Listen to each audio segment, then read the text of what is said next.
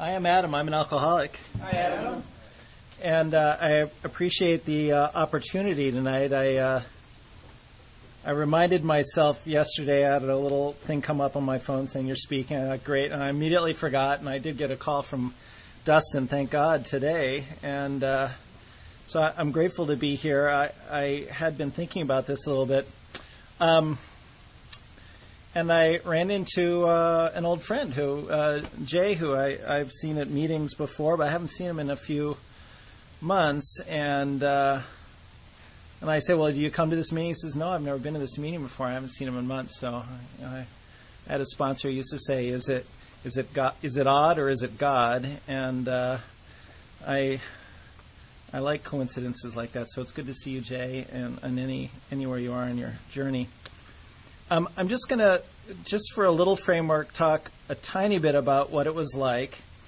And then I've been in AA since June of 1985, and I feel like I have a lot more experience with how not to do AA than I do with how to do AA.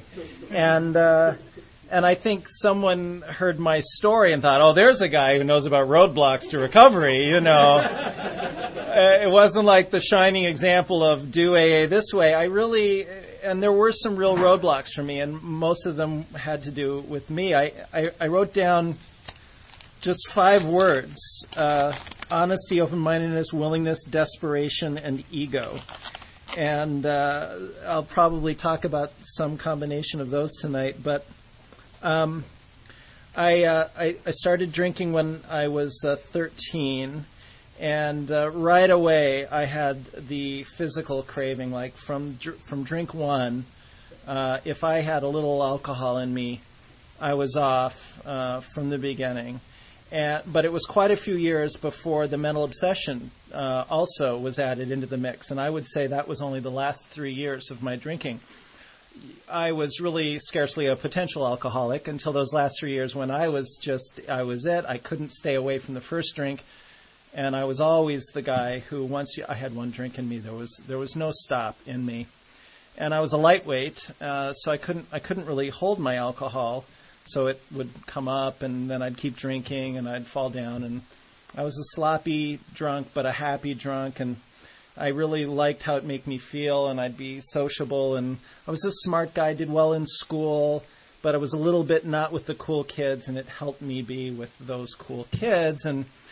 But what would happen very quickly after I got drunk is people would start backing away from me ever so slightly. Like I could just tell that I wasn't violent or anything, but I was sloppy, and and in my drunk mind, I still had the smile on the outside, but inside I knew exactly what was going on. I knew these people were backing away from me and didn't really want to be with me, even though alcohol had given me the way to be with people.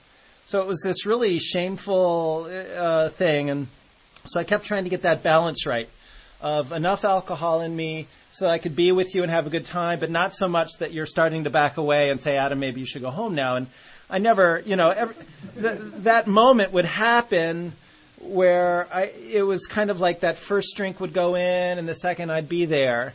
But as all of us who are kind of nodding, then there was, I just didn't, I couldn't stop the pouring down of the alcohol, and I could never control and enjoy my drinking. And so I was 21 when I came in. My last year, every day looked the same, and at the end of it, last day of work, I was in Washington, D.C., working in a senator's office. Some guys took me out who I'd never gone out with before. And they bought me a pitcher, and we started drinking. And very quickly, we got to that point where, Adam, we're taking you home now. But this was my last day of work, so this was party night. Finally, I could really let go. And they took me home. I was quite drunk, and I remember thinking, well, what I'll do, I know these guys live in Georgetown. I saw my roommate's car keys out, and I just took them. I took his car and drove all over D.C., drunk that night. Eventually got a DWI, And I'm leaving out lots of my story. Like, for example, when I was a junior in high school, my dad went to his first rehab. And, I knew about alcoholism. I knew I wasn't going to be one. I knew I wasn't going to be an alcoholic like my dad. And so everything was about, well, one, I like being drunk. I want to control and enjoy my drinking, but I'm never going to be an alcoholic, And so all the time this is playing, even though I'm an alcoholic. I've turned into one. I can't stay away from that first drink, no matter what my resolution is. So when I finally go to my first meeting and I'm sitting there and I'm finally desperate enough to go to an AA meeting. I knew about AA meetings, and I knew about at least a year before I came in that I couldn't, I had a physical craving and a mental obsession. I knew that, and I thought that would be enough for me not to be an alcoholic.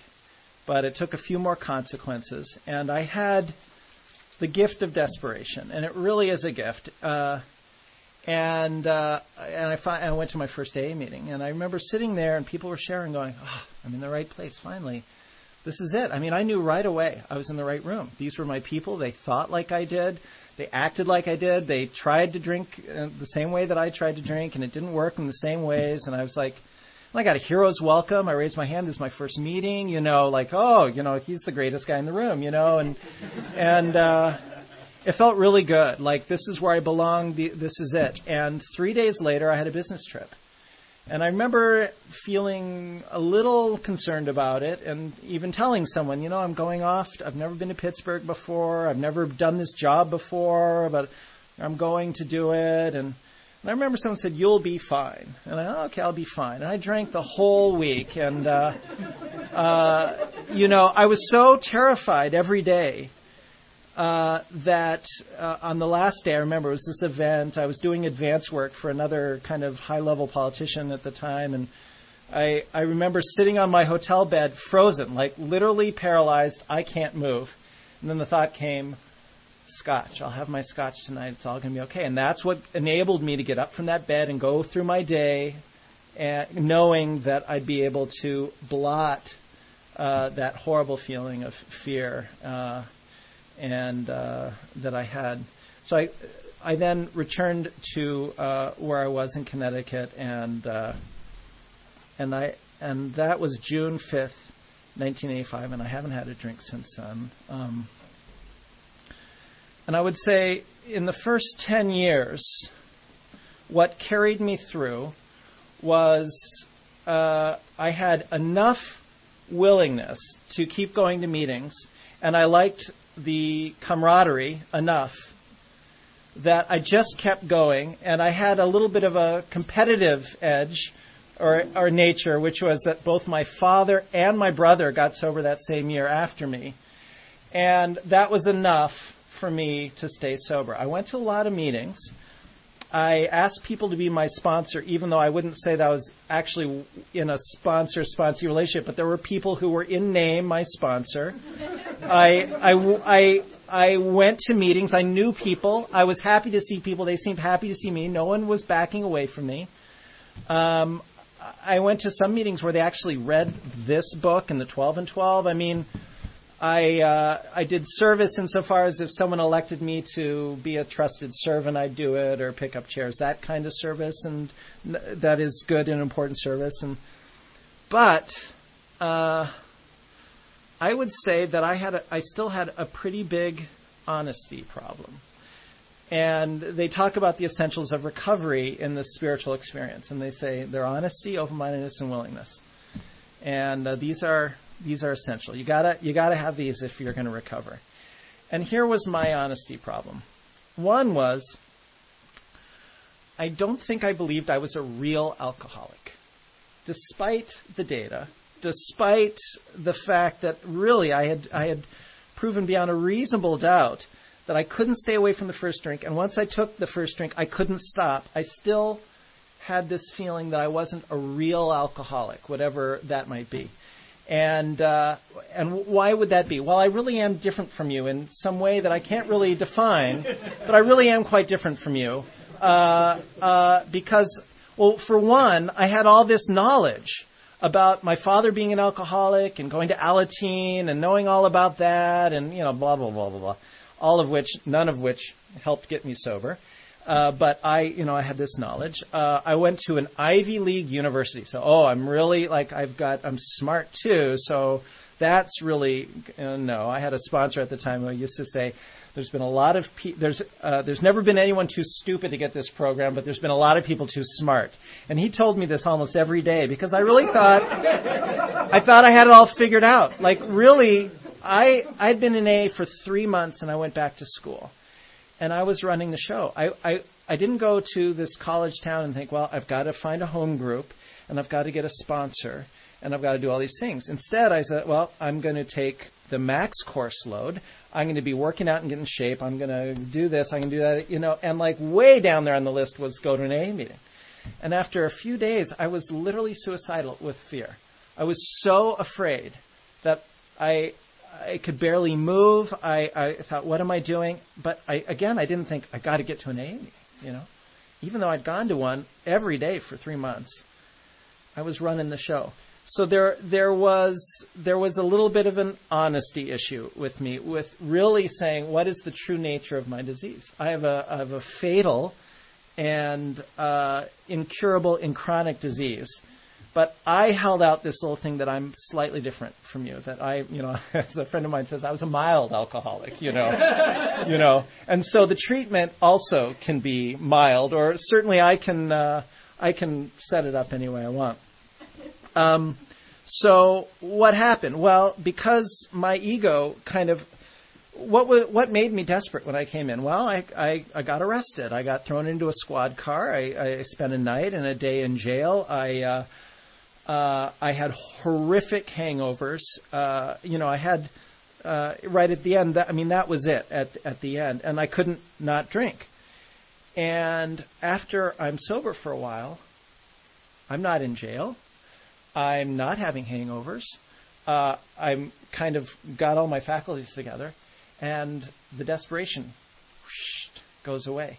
So what is there to fill in the desperation? What desperation really is enforced humility. And so when the desperation went away, the ego, which was really my problem, which is really my ism, is back there full force. And it's running the show. And this is what I told myself. I'm the person taking me to AA meetings. I'm the person keeping me sober. This was what was operating in me. And, this guy who saved my life at about 3 months, I was at a meeting. I finally went to a meeting, back at school. And I think I shared in the meeting, but I don't really remember it. But I remember that Ron came up to me, an older guy, and he said, "Do you have a sponsor?" And I said, "No." And he says, "I'm your sponsor." And I was kind of dumbfounded. First of all, I was like, well, why did he come up to me? It was a big meeting, and maybe I said I was new to where I was, and this is a guy who I never in a million years would have picked. I didn't want what he had, and I didn't think I needed what he had, and I didn't like his style. There was nothing about him, and yet this guy saved my life. This is the guy who really taught me. When I was full of that fear and paralysis, how to get out of bed. And he was the guy who said, there's never been anyone too stupid to get this, but a lot of people too smart. And Adam, when are you going to take this program seriously? Like, what? What do you mean? I'm taking this seriously. I'm going to meetings. Don't you understand? This is what I'm doing in my life. When are you going to take this program seriously? This is job one, and he just had to keep pounding through this thick skull. And what I learned from Ron and what I learned from every sponsor I had after is no matter what happens, if I can keep showing up to meetings and not take the first drink, that's the bare minimum, and I'm going to get through kind of okay. And it's a beginning. It's just a beginning. And for me, for the first 10 years, that was my entire program. Don't drink and go to meetings. For 10 years, and I had relative periods of success. I had relative periods of entire insanity, but it was dry insanity. I wasn't drinking. I wasn't using drugs. I was going it alone a lot.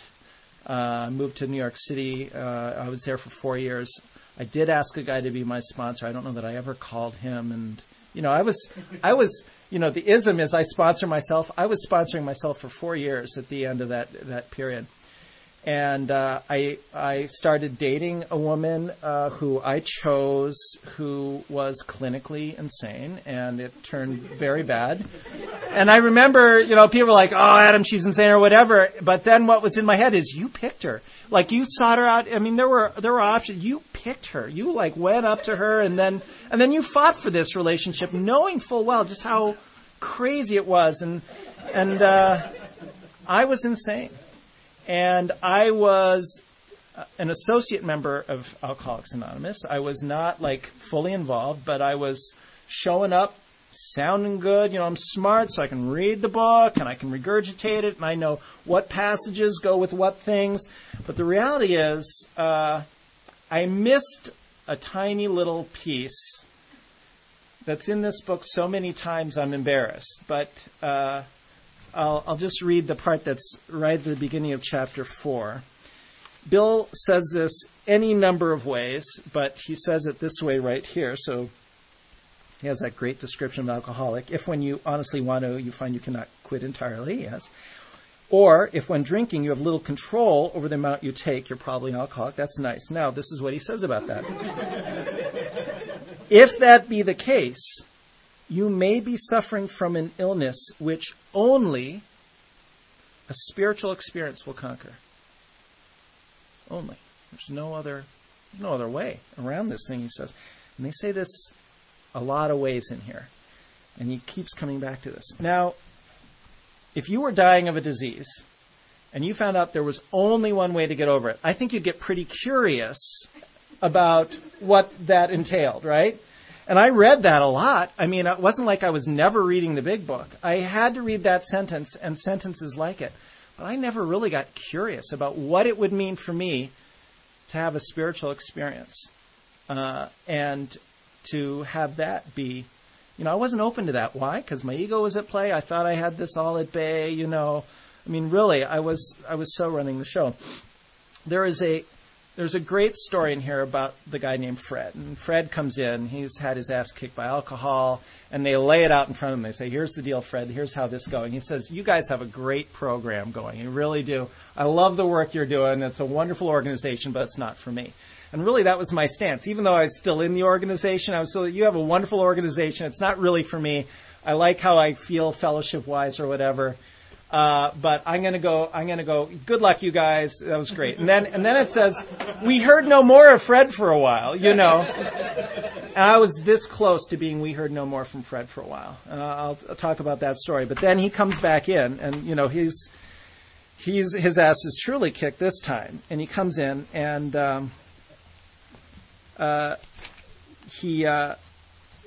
so he's in the hospital.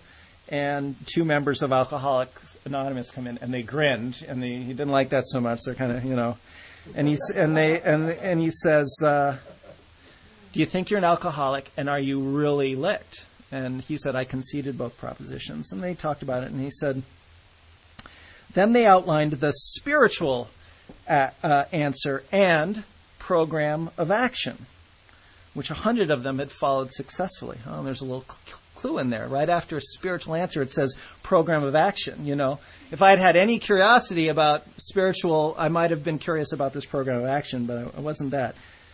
And he says, though I had only been a nominal churchman, their proposals were not intellectually hard to swallow. I swallowed all your proposals intellectually. That didn't mean I was going to do them, but that makes sense.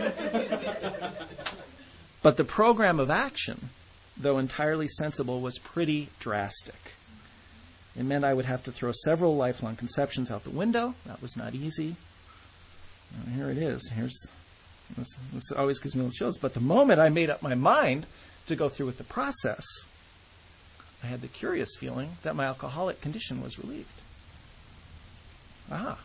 Another clue here, making up your mind to go through with the process. Well, how can you make up your mind to go through with it if you're running the show? Your mind isn't open to these other proposals, So what had to happen for me?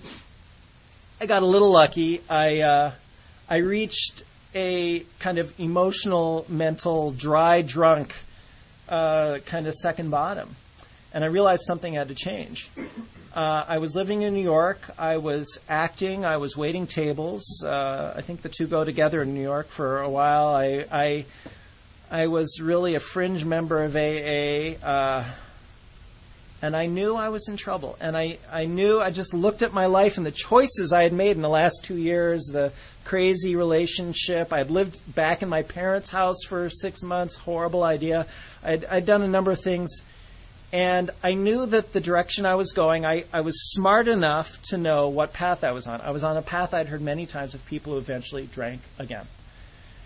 And it kind of hit me, like, if I don't do something, if I don't take some drastic action, I'm going to drink again. And for me, and for alcoholics, to drink isn't necessarily to die that moment that I take the drink, but it eventually means death.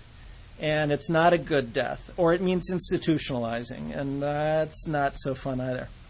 So I took a leap of faith. There were a few things involved in it, but my leap was I moved to the Twin Cities. And there were other factors involved in it, but it was a leap of faith. I knew one person here.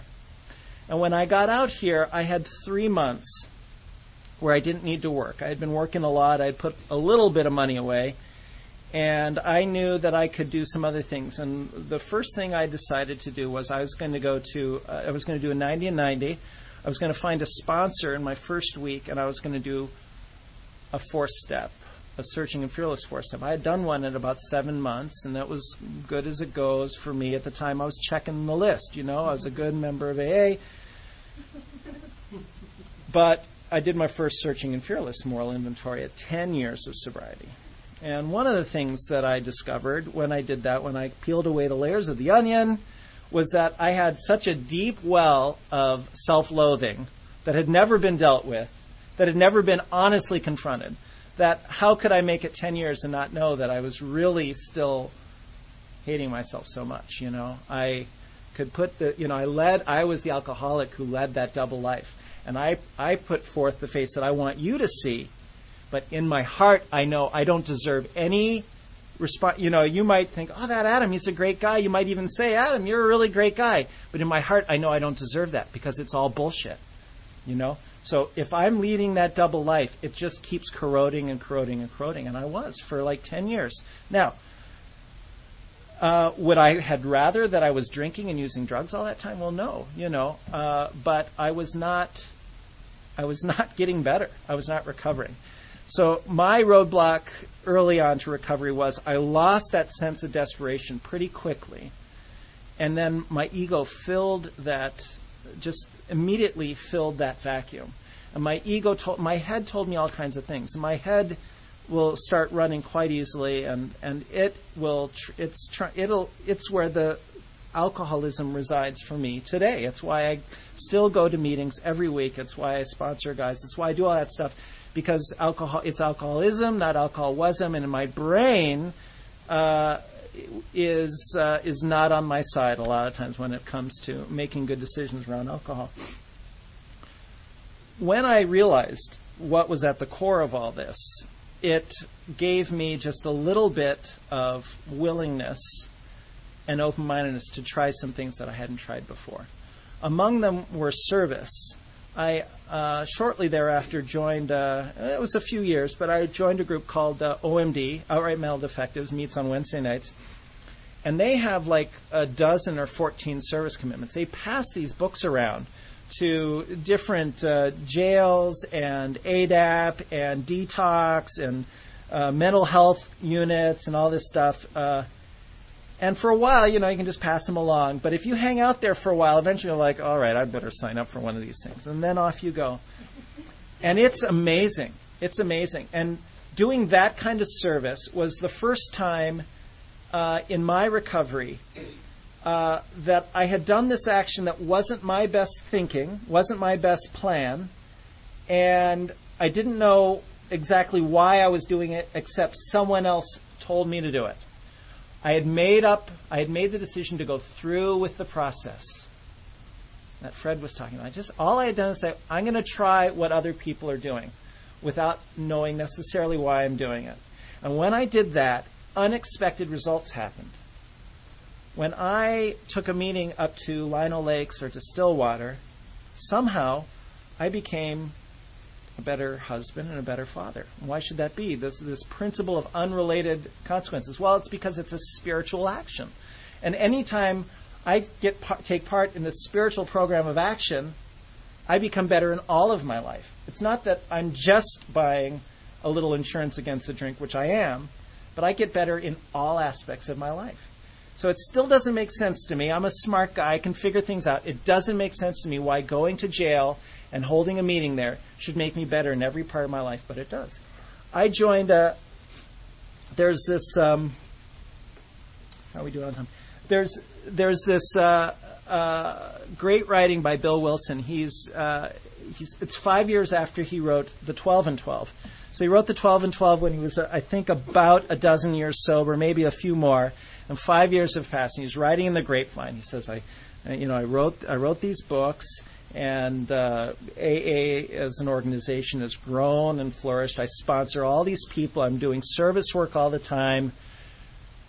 Why am I feeling like I'm in spiritual kindergarten? And that's the words he used, spiritual kindergarten. He goes down the list of 12 steps. And he's doing all this stuff, and he realizes, that's it, huh? I got a lot of talking. Okay.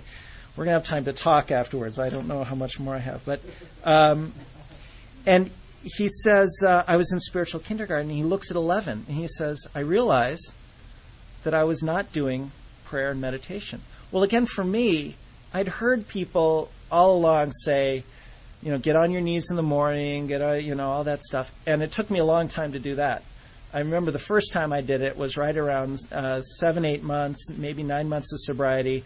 I was thirsty, really thirsty, and I heard someone say, I've never heard of anyone drink who asked for help in the morning on their knees to stay away from a drink. And I thought, I really don't want to drink. I'm going to try it. And I finally got on my knees. I'm a Catholic. I got no problem being on my knees, right?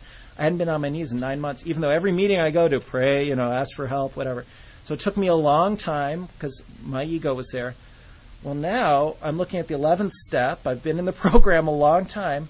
I've never meditated. Never. And I don't count opening my 24-hour day book and reading and sitting there.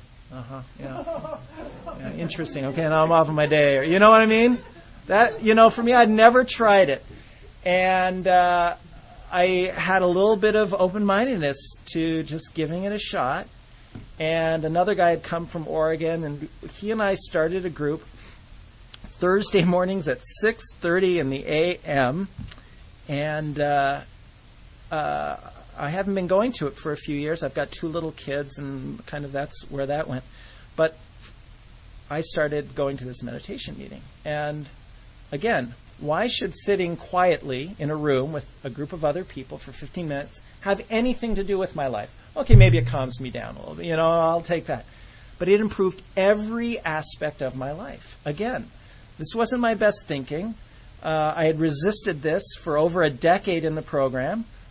But here was this, I'd done that reading, spiritual kindergarten, try step 11, started getting curious about it. For us who have been given this gift, and I should just speak of myself, for I who was given this gift, who saw what it did in my family, who's seen what it's done in other people's lives, who's seen plenty of people die from it.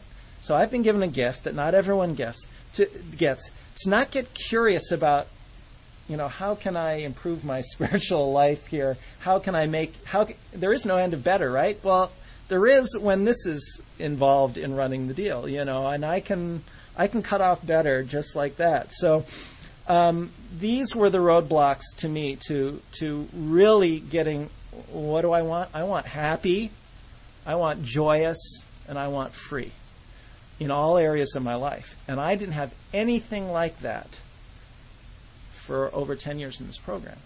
I had sobriety, I had some usefulness, I had constructive relationships as they were, but I didn't get that I had no idea of how to be in a true partnership with another human being. Until I do, no, happy, joyous, and free. I didn't get that this prayer and meditation piece is important to my spiritual growth. Till I do, no, happy, joyous, and free. And I've seen milestones along the way. One was the decision to move out here. And with it, right around that time, I I had been hoping from day one, because I got sober in early June. My father went to his second rehab that August. And I thought, now my father and I can have the relationship that I've always wanted. He can be my dad, And it just didn't work that way. It was not good, and it continued to not be good. It continued to be a struggle. And then right around the time that I was about to move away from the East, I don't know exactly how it happened, but I suddenly realized I was at a meeting and they were talking about acceptance as the answer. And I suddenly realized I just have to accept that he already is the dad that he is going to be to me. He's not going to become this other thing. He is exactly right now my dad, and that's how he is. And to accept that. And for me, my brain had been trying to make him be something else, and all I had was frustration and resentment about that. And as soon as I accepted him for who he was, a radical change happened to me. And this will be the last thing I'll talk about. I was plagued in my first 10 years with the inability to speak simple truth. I lied all the time. And part of it was I was people-pleasing. I was trying to tell you what I thought you wanted to hear from me. And I was all the time trying to figure out, okay, now the thing I'm going to say, you just told me this trip you took fishing. Well, I'm going to tell you about a trip I took fishing that never took place and a fish I never caught. But you told me that story, and that's what you want to hear now. I'm going to please you that way. And now I'm going to go to work, and I'm in charge of all these people that are supposed to do this thing. Instead of telling them, please go do your job, I'm just going to sit there and get mad and do it for them. This was how I operated in the world. I didn't want to say anything to you like, would you mind doing your job if it might piss you off? Now, this is not a good strategy in the world at large, but I thought it was. I'm just trying to make everyone like me, And so it's so exhausting, telling all these lies, getting them all out there and trying to remember who you told what. And I'd get caught from time to time and be incredibly shameful. But it didn't encourage me to change my behavior. But there was something about accepting my dad for who he was. I was able to really accept me for who I am. And in the 7-step prayer, we now offer ourselves, all of us, the good and bad. And what I could never come into real terms with was some of the unsavory stuff that was in there, some of the stuff that I didn't like about myself. But that's who I am. That's all of me. And what AA, I think, is about, we do the 4-step inventory. We cut out some of that stuff that's real obvious. But I don't get to cut parts of me off. I am still the person, really, I'm that person who came in 24 years ago. But it's now I've learned how to be in relationship with you. I've learned how to accept all of me and bring all of me in an honest way. And I couldn't do that before. I was just lying as fast as I can and moving on to the next deal. And when you're lying to everyone, you don't have one real relationship in the world. And I didn't. I didn't have one real relationship in the whole world. I thought I did because I'd walk in, hey, Adam, how you doing? Hi, how are you doing? Da, da, da, right? And so when I broke through all that, that little piece followed immediately by doing a searching and fearless moral inventory, getting involved in service, sponsoring a lot of guys. Actually, and now I really will finish with this thing. Here's how it worked for me. For the first 12 years in sobriety, I had about 20 relationships with women. 20 different women. Among them were women who I thought, this is the one. This is the one that I love this woman. This is it. And then it would always go south, And I was kind of a little bit addicted to falling in love and that feeling. That was a great feeling, but there was something else going on there too. I had no idea how to be in partnership with you. I could just idolize you, or if I really liked it if you didn't like me all the way, because then I could work on it. I loved that whole deal. And so I'd try to make you, if I can just convince this person that I'm it, I love that. And if you really liked me a lot, I pretty much couldn't get away from you fast enough, So that, you can see it wasn't a good way of doing it. But the first relationship that I started learning how to be in partnership with someone was the sponsor that I chose at about 10 years of sobriety. I learned how to be honest with him and how to ask him things, how to set boundaries. That was good. And one of the things that he took very seriously, and I do when I sponsor guys, is I introduced him to other people in the program and other guys. And then I start learning how to be in relationship with other guys in the program. We still haven't left the rooms of AA, right? How can I be a true friend? How can I show up? How can I do what I say? How can I be honest in that relationship? Then I learned how to be a friend to other women in the program. Just a friend, not even a partner, just a friend, it was like that. It just took that kind of learning along the way. And if you had said to me, Adam, it's probably going to take 10 or 12 years for you to figure out how to be in relationship with someone, I would have said, no way, because I'm ready now. I want it now. And I did, because you took away all my other drugs, you got to give me that one, right?